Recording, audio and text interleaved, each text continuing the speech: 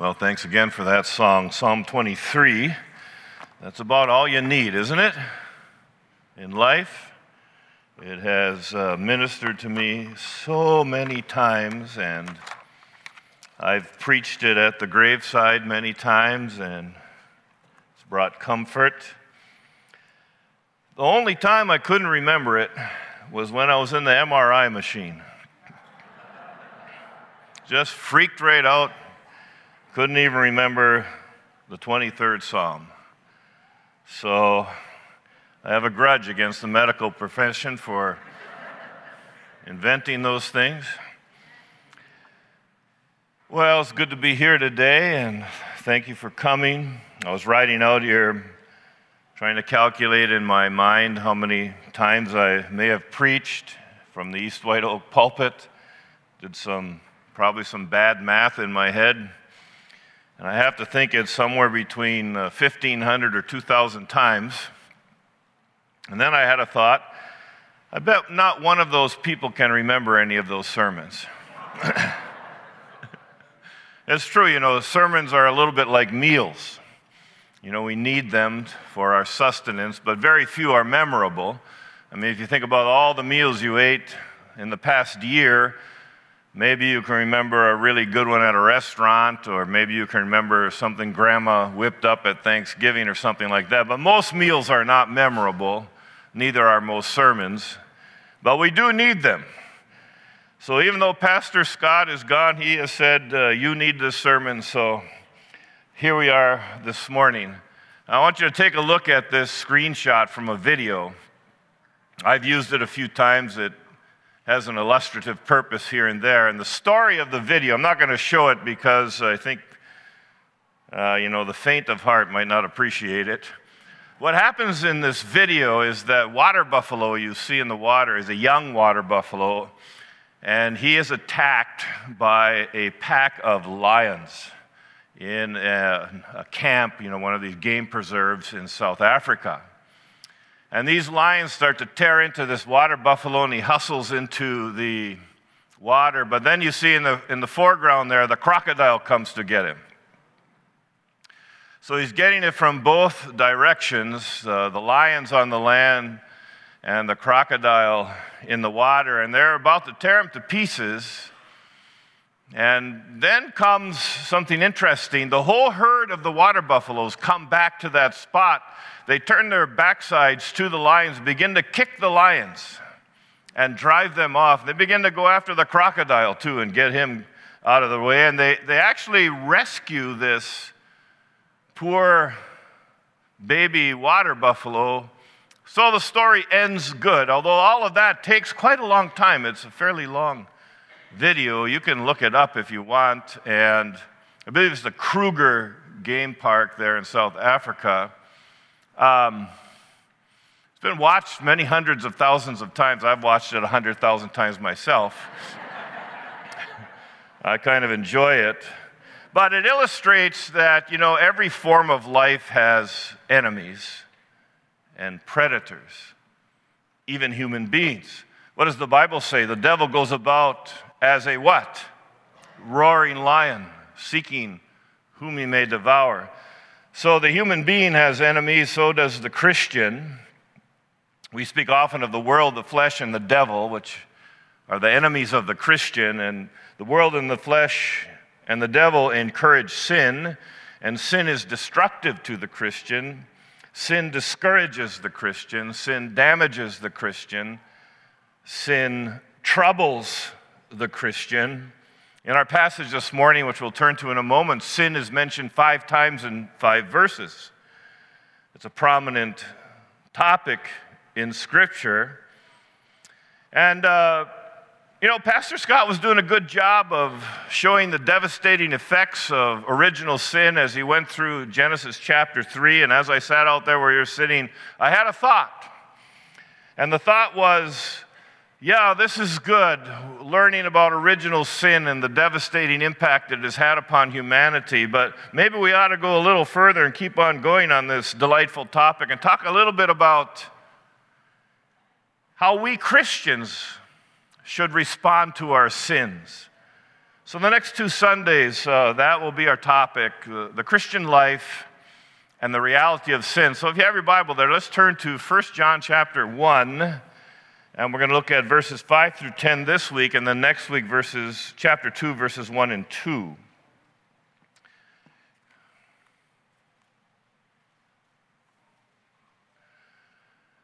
Verse 5, this is the message we have heard from him and proclaimed to you, that God is light, and in him is no darkness at all.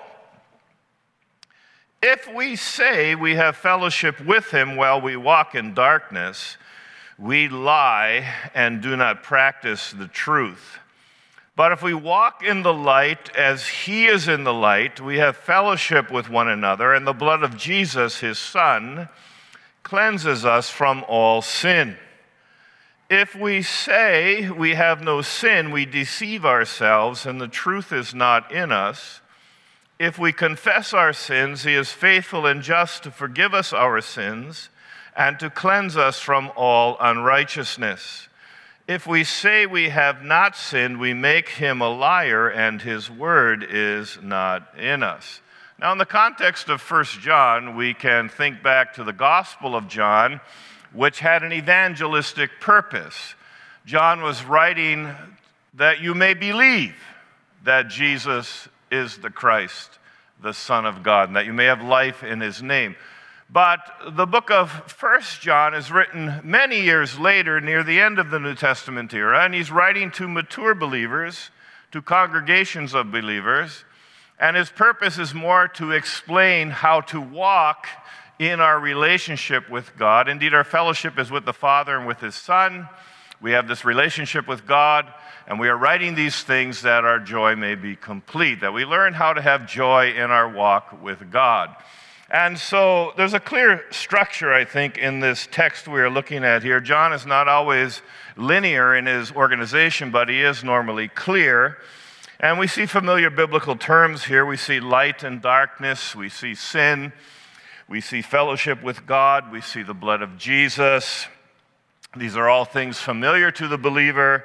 And there's a clear message here about the reality of sin and what we do about it in the Christian life. And I think if we can get what this is saying, it will be encouraging to us. Now, the structure of this text is verse 5 has one overarching truth that we have to understand. And following that, there are 5 if we say clauses. If we say, 5 of them. 3 of them are false claims. 3 of them are false claims with a conclusion. 2 of them are corrective words which correct those false claims. So we could diagram it like this. The one overarching conviction of verse 5 is that God is light, and in him is no darkness at all. This is where John starts. Then on the left, we see 3 false claims in verse 6, in verse 8, and in verse 10. Each of those have a conclusion proving that they are false. And then John also adds then 2 corrective, instructive words in verse 7 and verse 9. So we'll take it like this. We'll work our way through the overarching one fundamental conclusion that he starts with. We'll look at the 3 false claims. We'll look at the 2 corrective words. And I think it will be a good word to us as we understand how we respond to our sins in the Christian life. So let's look at this overarching conviction of verse 5. And he says, this is the message we have heard from him and proclaimed to you. God is light, and in him is no darkness at all. A very strong statement, absolute in its nature. He's not really making a statement, he's making an announcement. He's preaching this, he's proclaiming it. There is to be no argument. Not one person is to miss this truth. If you're going to understand the Christian life, if you're going to understand the Bible, if you're going to understand the Word of God, if you're going to understand the gospel, you must understand this first principle of theology, that God is light and in him is no darkness at all. God is uncreated purity. He is the Father of all light and all truth. He shines his perfection upon all that he encounters. He exposes sin wherever it is. Think back to Genesis 3. When Adam and Eve sinned, they were immediately confronted. Why? Because God is light, and in him is no darkness at all, and no falsehood, no untruth, no sin can stand in his presence. Now, darkness is the realm of Satan, the realm of sin, the realm of evil, the realm of deception, the realm of lies, the realm of blindness, and there is none of that in God. In fact, wherever God goes, he exposes darkness for what it is. So this is how we approach it. This is how we start. This is how we begin our understanding of the Bible. This is how we begin our understanding of the gospel. This is how we begin our understanding of the Christian life. God is light, and in him is no darkness at all. Now, here's the big problem. People tend not to start there, correct? In our society today, for example, people start in the wrong place, the exact opposite place. They start with, I am light, and in me is no darkness at all. I'm the truth. Whatever I feel is the truth. I must be affirmed. I must be accepted, no matter what I say, no matter what I do. Everything must be accommodated to me. I'll listen to something, and if it meets my approval, if it gives me what I want, if I feel like accepting it, I will. I'm the judge. I am light, and in me is no darkness at all. However, that's not where John starts. That's not where the Bible starts. The starting point of theology, the starting point of the gospel, the starting point of the Bible, the Word of God is, I am light, and in me is no darkness at all. God is light, and in him is no darkness at all. And see, that truth today has been obscured, which is why we find evangelism so difficult today, because people are unwilling to start at that point. But that is the best place to start. If you want to go to heaven when you die, if you want a Savior who will carry you all the way to glory, you have to start where God starts. J.C. Ryle, the evangelical Anglican preacher and writer, said, "Thank God when you feel your sinfulness. He that has any feeling of his own sinfulness ought to thank God for it." That very sense of weakness, wickedness, corruption, which perhaps makes you uncomfortable, is in reality a token for God. That's where the Bible starts. That's where Genesis 3 starts. That's where the gospel starts. For all have sinned and fall short of the glory of God. The whole ministry of Jesus Christ was to come to destroy the works of the devil. This is where the Christian life starts. This is where justification starts. This is where sanctification starts. The whole thing is about God's purity and perfection and our sins. That's the whole narrative of Scripture. If you don't start there, you're going to end up where you don't want to be. So, that's the overarching conviction. God is light, and in him is no darkness at all. Now, on the left, you'll see 3 false claims that relate to this, and John brings them up one by one. The first false claim in verse 6 reads like this: if we say, and by the way, we really don't know who these guys are who are saying this. John does not identify them, but we know that in the late New Testament era, when John was writing, there were many false cults, many quasi-Christian sects, many who went out from them but were not of them, many false teachers, many false prophets, many false pastors, many pagan religion, many false religious ideas. So there was a whole amalgamation of all kinds of false religious ideas out there in the world, just like there are now. Have you noticed that? So the false claim here in verse 6 is, if we say we have fellowship with him while we walk in darkness, we lie and do not practice the truth. So what are these people saying? Well, they are saying, yeah, I'm in fellowship with God. I believe in God. I have a relationship with God. I'm a Christian. But you look at them, and they are walking in darkness. Their lives are characterized by satanic darkness and satanic deeds. That is an impossibility. Look at the conclusion.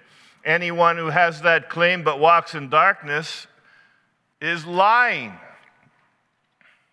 and not acknowledging their sin. Remember, lying can be more than a verbal propagation of falsehood. It can also be living a falsehood. So there is someone out there who says, I have fellowship with God, I'm a Christian, I believe in God, yet they are walking in utter darkness. That is not someone who has understood or received the gospel. There's a contrast here between fellowship with God and darkness. Those two things are polar opposites. Fellowship with God is the new birth, a relationship with God, eternal life, the gift of God. Darkness is the realm of Satan, the realm of sin, the realm of a fallen world. So you have a person who is living in that realm, living in darkness, following darkness, listening to darkness, evidencing darkness. That person is not in fellowship with God. That is an impossibility. That's what John is saying. He's being very clear. I mean, this is a theme in John. If you want to turn the page over to chapter 3, say in verse 6, he makes these stark statements over and over again. No one who abides in him keeps on sinning. And he means by that continues on with satanic works of darkness. Verse 8, whoever makes a practice of sin, not just commits a sin here and there, but one making a total practice of sin, living sin, following sin, whoever makes a practice of sinning is of the devil. Verse 9, no one born of God makes a practice of sinning. No one who is truly born again is going to live like that. So we see people professing one thing, walking in darkness, committed to sin, committed to the devil's works. They do not know God. They have not experienced the new birth, no matter what they say. No matter what they say.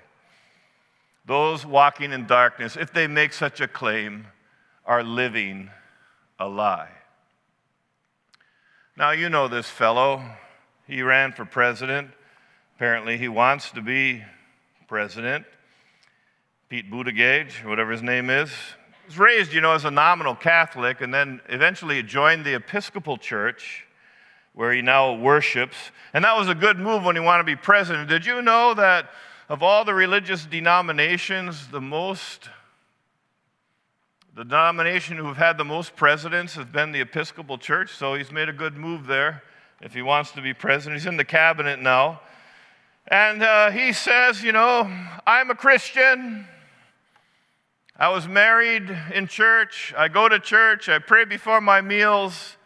I worship the Lord. I follow Jesus. He has said all kinds of things like that. But he's an avowed homosexual married to a man, which is no marriage at all. It's the rejection of marriage, an offense to the creator of marriage. At his marriage ceremony in the Episcopal Church, he had portions of the Supreme Court's decision legalizing gay marriage read. That was their scripture. His concept of religious liberty is such that there should be no provision for religious institutions or churches to hire according to their religious beliefs. As to what the Bible says about homosexuality, he dismisses that by saying, well, those were the moral expectations of the era in which they're recorded. In other words, the Bible is out of date. He stands against the Word of God. In other words, I'm right. God's Word is wrong. In me is no darkness at all. When he talks about salvation, he talks about helping the oppressed, which is fine, but that's not the gospel. He doesn't talk about the core doctrines of the gospel of sin and salvation, the atonement of Jesus, repentance, and saving faith. He was asked on TV one day, "Is Jesus your Lord and Savior?" He was rather uncomfortable, but he said, "Yes, but that means we do good works and we help the poor." So he is saying, I am a Christian, I'm a church member, I'm a follower of Jesus, but he's walking in darkness, you see. When he wrote his thesis at Harvard, he wrote it on the Puritans' sermons. And his conclusion was they were very, very wrong and their influence was bad. So he was against gospel sermons. Why? Because he's walking in darkness. He doesn't understand the gospel. If he does understand it, he rejects it. So there are many, many people like this who in one way or another claim a relationship with God, claim they follow Jesus, claim they believe in him, but they are walking in darkness. So we pity these people. We press the gospel down upon them. The ungodliness of their lives is exposed by the light. Of course, it can be reached. There have been people who have been in the deepest darkness of sin and only have received the grace of God. It breaks in, it opens their eyes, they turn and believe. But someone who is walking in all of this darkness and sees no need of that, no matter what they say, they are not born of the Spirit. They do not know God. The truth is not in them. We don't want to be confused about this. Let us not be deceived. Let us be discerning. Secondly, second false claim, verse 8, we have no sin. If we say we have no sin, or some people say, we have no sin. And the conclusion there is, we deceive ourselves, the truth is not in us. So there's a person out there who says, I don't have a sin problem. Sin's not a problem. I do not sin. I excuse myself from that judgment of my life, and therefore they have put themselves outside the possibility of forgiveness. The whole thrust of the gospel, the whole thrust of the Bible, the whole message of the narrative of Scripture is the need for the pardon of our sins. The whole ministry of the Lord Jesus, the whole coming of the Lord Jesus was to destroy the works of the devil, which is sin. That's the whole story. That's it. If you take that out, you got nothing. And these people will come and say, I don't need that. I don't subscribe to the essential problem the Bible proclaims. I have no need of that salvation. And there's so many people who say in one shape, form, or another, I'm good. I'm going to make it. God is pleased with me. God is happy with my life. God won't judge me. God isn't a judge. There's no such a thing as a problem of sin. Well, what is the conclusion that John has? They're deceived. They're lying to themselves. Now, here's our friend Oprah. I remember back when 9/11 happened, and it was quite a shock when that terrorist thing happened back 20 years ago or so. And they had a prayer service at Yankee Stadium. It was big. Everybody was there. Bette Midler sang. They asked me to sing, but I couldn't make it. Oprah preached. The celebrities were there. The politicians were there. The big shots were there. The whole country was riveted on it. After this dramatic terrorist attack, the country was hurting. People were looking for answers. Tons of people killed. What does this mean? What's going to happen? And everybody was watching this, and everybody was listening. What did Oprah preach? What was her message? What was her sermon? Here's what she preached. I believe when you lose a loved one, by the way, who cares what Oprah believes? I believe when you lose a loved one, you gain an angel whose name you know. Over 6,000 angels and counting were added to the spiritual roster these past 2 weeks. What really matters is who you love and how you love. Do you see any gospel there, friends? No. Actually, when you leave this world, what really matters is that your sins have been forgiven by Jesus Christ.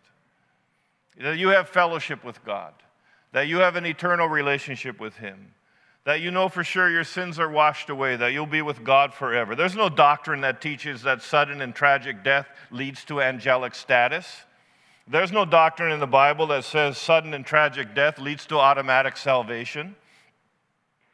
But we have many people, many false claims. You know, all the moralists, the do-gooders, all the religions of the world, the Hindus, the Muslims, the Buddhists, along with the Americans, the Protestants and the Catholics, trusting in their own goodness, not thinking their sins before a holy God are a problem. God is here to do us favors. I'm the judge of God. God's not the judge of me. Deceived. The most obvious thing in all the world is that human beings are sinful. Everywhere I look, I see pride, lust, envy, greed, hatred, discord, slander, selfishness. The whole world is snarled up, submerged in sin. That's why we need armies. That's why we need police. That's why we need government agencies. That's why we need the United Nations to constantly enforce the standards so that you can get people to behave. You know, I look around the world and I don't see all this goodness popping out everywhere. But when the human heart begins to say, I don't have any sin, don't talk to me about sin, that's not a problem. I'm fine the way I am. Deceived. Can such people be reached? Yes, of course. There may be many sitting here who one day would have said such a thing or affirmed such a thing. But we need, in that case, Bible. We need gospel. We need conviction of sin. We need the Spirit of God to bring it home. So a third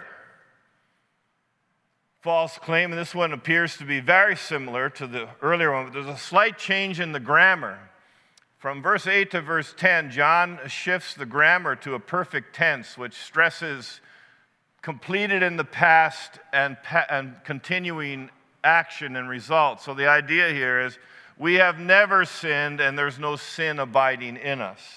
That's the claim. And of course, the conclusion of that claim is we make God a liar.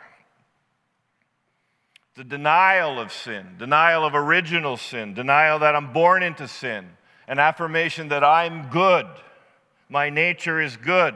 I mean, this is the oldest folly of the human race, isn't it? Remember back in Genesis chapter 3, when you had Adam, you had Eve, and then Genesis chapter 4, you had Cain, and when God confronted the sin of Adam and Eve blamed the serpent, Adam blamed Eve. When you go over to Cain and Abel, Cain is like, that's not my responsibility. I'm not my brother's keeper. You know, I've got no sin in me. It's somebody else. Blame somebody else for what has gone wrong.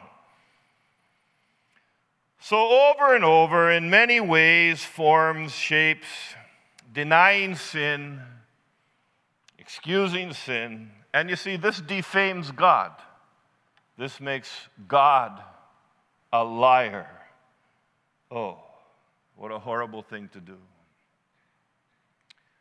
Calvin put it this way: those who claim purity for themselves blaspheme God. Just think what a great sin it is to say to God,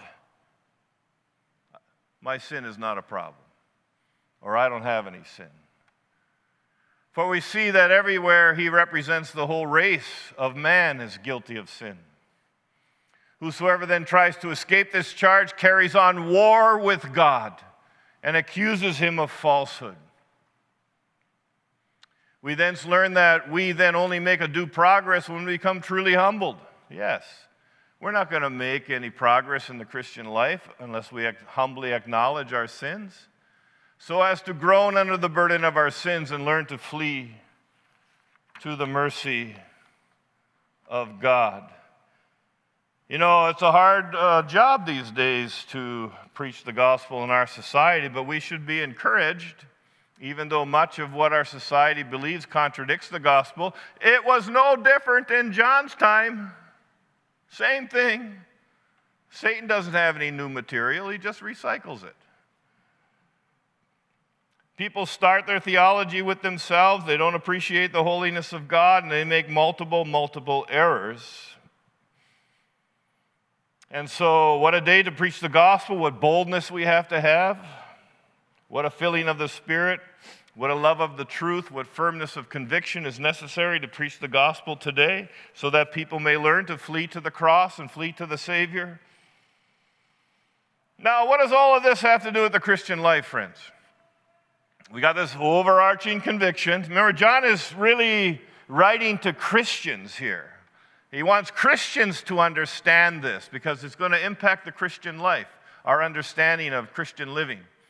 And so he's saying this overarching conviction, God is light and in him no darkness at all. That's where we start. There are false claims all around us about sin and salvation. It's deception. It's wrong.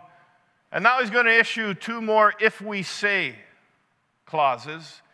And they do some teaching about the Christian life. They do some correcting and instruction. So there are two beautiful truths in verses 7 and 9, which keep us from the false ideas and help us to walk in grace, and they give guidance to the Christian life. So let's look at these two. Verse 7, first of all. The first thing we do regarding our own sins is we keep on walking in the light. Verse 7, but if we walk in the light, he is in the light. So we keep walking after God, and we keep having our fellowship with one another. And while we do so, the blood of his Son is cleansing us from all sins. Now, when we come to faith in Christ, we go into the light. We are translated into the kingdom of light. Paul writes, for at one time you were in darkness, but now you are light in the Lord. So walk as children of light. Don't deny your sins.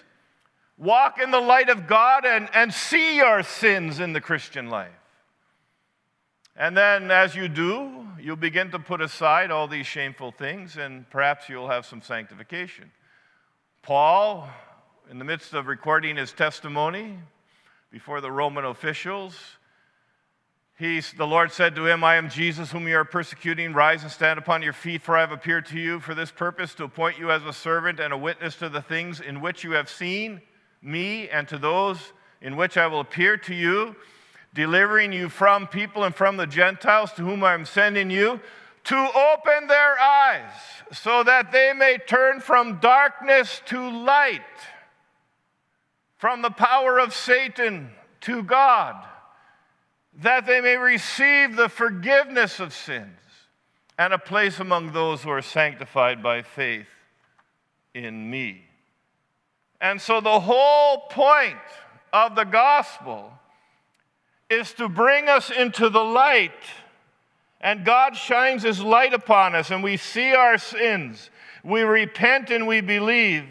We understand the power of the Lord Jesus to pardon us, and we are united to God, and we continue to walk in that fashion, not denying our sins, but acknowledge them, bring them to God, humbly receive his pardon again and again, thanking God, seeking God, learning of God, knowing God, desiring God. That's the hallmark of fellowship with God, a relationship with God. At the end of verse 7, we see that walking in light means acknowledging our sins and going back again and again to that pardon. So the Christian life is not a sin-denying life. It's living in the light of God and one by one and constantly bringing those sins to the blood of Christ. That's the true Christian life. When we sin, the light of God does not leave us. Fellowship with God does not leave us. Rather, we are driven back to the refuge of Jesus' pardon. Where else can we go, my brother, my sister, when we sin? Where else can we go but back to the cross and back to the blood again and again and again and again? That's the foundation of a happy and holy life. And we pray that people would come under this sweetness, walk in the light, return to the pardon, not denying our sins. Now, this fellow, I used to use this book all the time, Disciples Are Made, Not Born. I had many, many discipleship groups and stuff back in the day where we would read this book. It's a wonderful book. He was a navigator, and he wrote this lovely book on discipleship, and he had a very good point on this in that book. If you define sin incorrectly, you will lose touch with your depravity. If you lose touch with your depravity, you will lose your gratitude for the great salvation that we have. So the answer is not to deny our sins in the Christian life, my brethren. It is not to get discouraged that we have sinned. It's normal to be discouraged with our sins, disgusted with our sins, frustrated with ourselves. That's what the light does. That's a sign that we're walking in the light. If you get frustrated with your sins and disgusted with yourself, hallelujah, you're in the light. Do you see? And then we think, maybe if I just get close enough to the Lord, I won't sin anymore. Well, here's some bad news on that deal. The closer you get to the Lord, the more you will see your sins. See, even in a way, you see, how our sins glorify God because of the immensity of His love and pardon for us. And so we're going to live with this struggle. As Galatians puts it, there's a war between the flesh and the spirit within us. But that struggle is a sign and a mark that we are in the light. For the person who does not have that struggle, we pity them. They're in the darkness. So, what is the answer? Keep on walking, brother, sister. Keep on pushing on in the light. And you know what? In time, you'll see a powerful sanctifying effect. Now, the second thing we do is we confess our sins. This is a partner of the point made in verse 9. If we confess our sins, He is faithful and just to forgive us our sins and to cleanse us from all unrighteousness. I suppose we might say this is one of the key verses of all the New Testament. Perhaps John has said all that he has said in this passage to say this: no, we do not deny our sins. We don't gloss over them. We name them one by one in all honesty and repentance with our sincere regret. The word confess here is a compound word. The word to speak and the word which means the same, to speak the same, to agree with God. We agree with God. We make a confession. Walking in the light is living a life of repentance, confessing our sins, returning to the pardon. And notice how John stresses God's righteousness and faithfulness. Even as we sin in the Christian life, we find the loving faithfulness of God is unchanging, and He is constantly in His faithfulness and righteousness cleansing our sins in the promise we have in Christ. The term for forgive here is the term to send away. One time the Bible says Jesus sent the crowd away. He sent them away. Get lost, you guys. Be gone. That's what God has said to our sins. They are sent away. So, you think you have sinned a sin which defeats you, which cannot be forgiven, which has wrecked your life, which has ruined your Christian experience, which has totally blown it? Do you think that sin that besets you, that you struggle against, that you can't get rid of, that bothers you, do you think that has destroyed you? Think again. It is gone in the blood of Christ. And you affirm that each and every time you bring that sin back to God in confession. Confess it and carry on in the light. Live under the pardon of God. This is the Christian life. It is a humbling life. It is a repentant life. It is an honest life. It is a life where we day by day live and experience the blessed, never-ending, faithful grace of God in pardon. So you keep on going. I've met so many Christians who said, I'm so disgusted with myself, I just gave up. Wrong. If John was here, he'd throttle you. I'm much nicer than him, so I won't throttle you. I'll just say, no, no, no, no. Keep walking in the light. Keep confessing. You will find that over time that will have a sanctifying influence. Yes, our sins are with us, but they aren't going to win. Even the worst ones that we have done, even the ones that continue to trouble us, they are sent away. In confession, we return to this.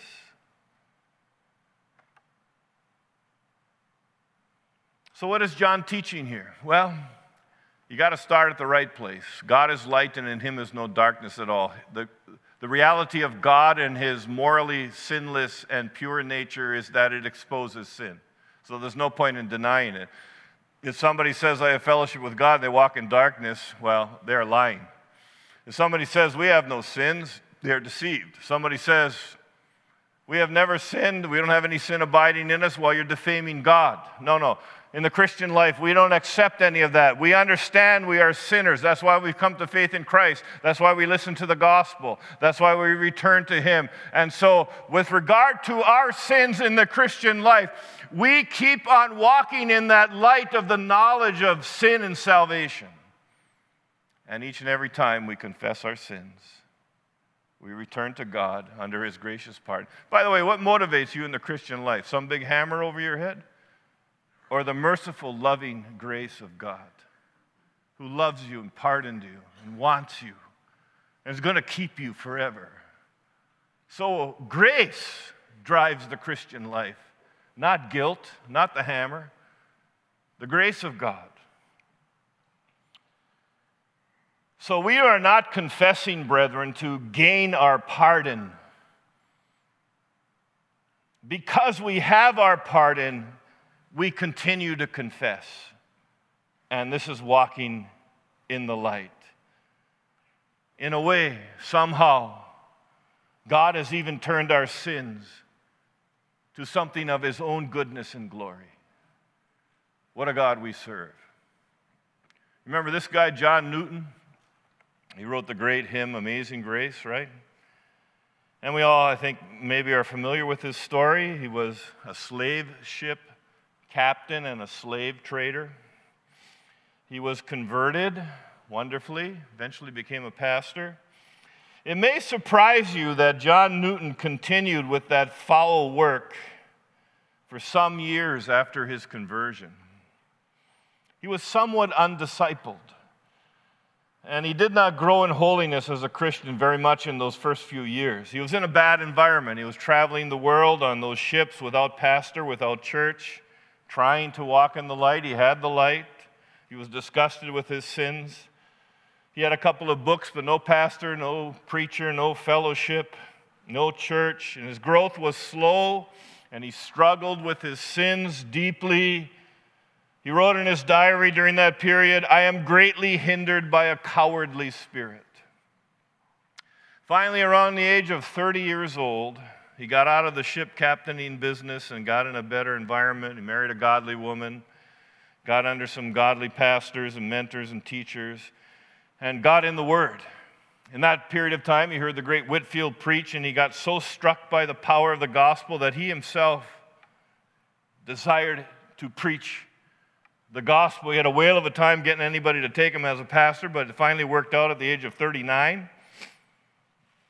And he began to preach the gospel and was a long and faithful worker in the Lord's church. And ultimately, we can see in his life that the light was winning. He became a godly man, a faithful pastor, a holy man, although ever conscious of his sins. You know, his epitaph he wrote himself, John Newton, once an infidel, libertine, a servant of slaves in Africa, by the rich mercy of the Lord and Savior Jesus Christ, preserved, restored, and appointed him to preach the faith he had long languished to destroy.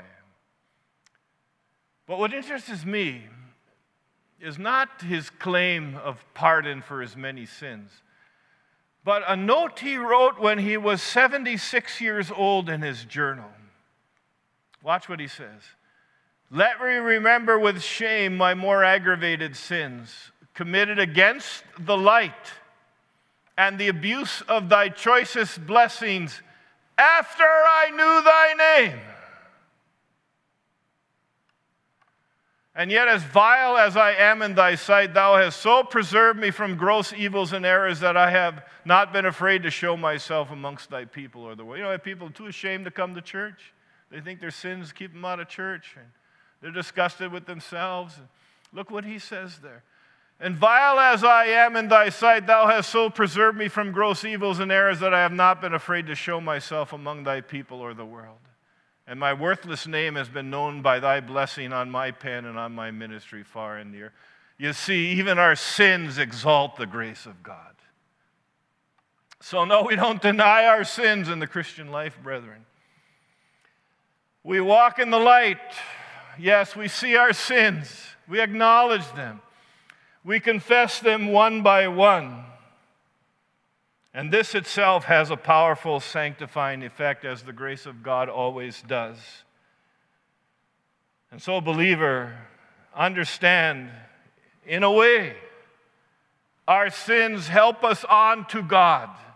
We've nowhere else to go but to his grace and pardon, to the cross of Jesus again and again. And so we walk in the light, we confess our sins, and return to that glorious, endless, matchless, wondrous pardon. Time and time again. This is the Christian life. We are in the light. Let's pray together.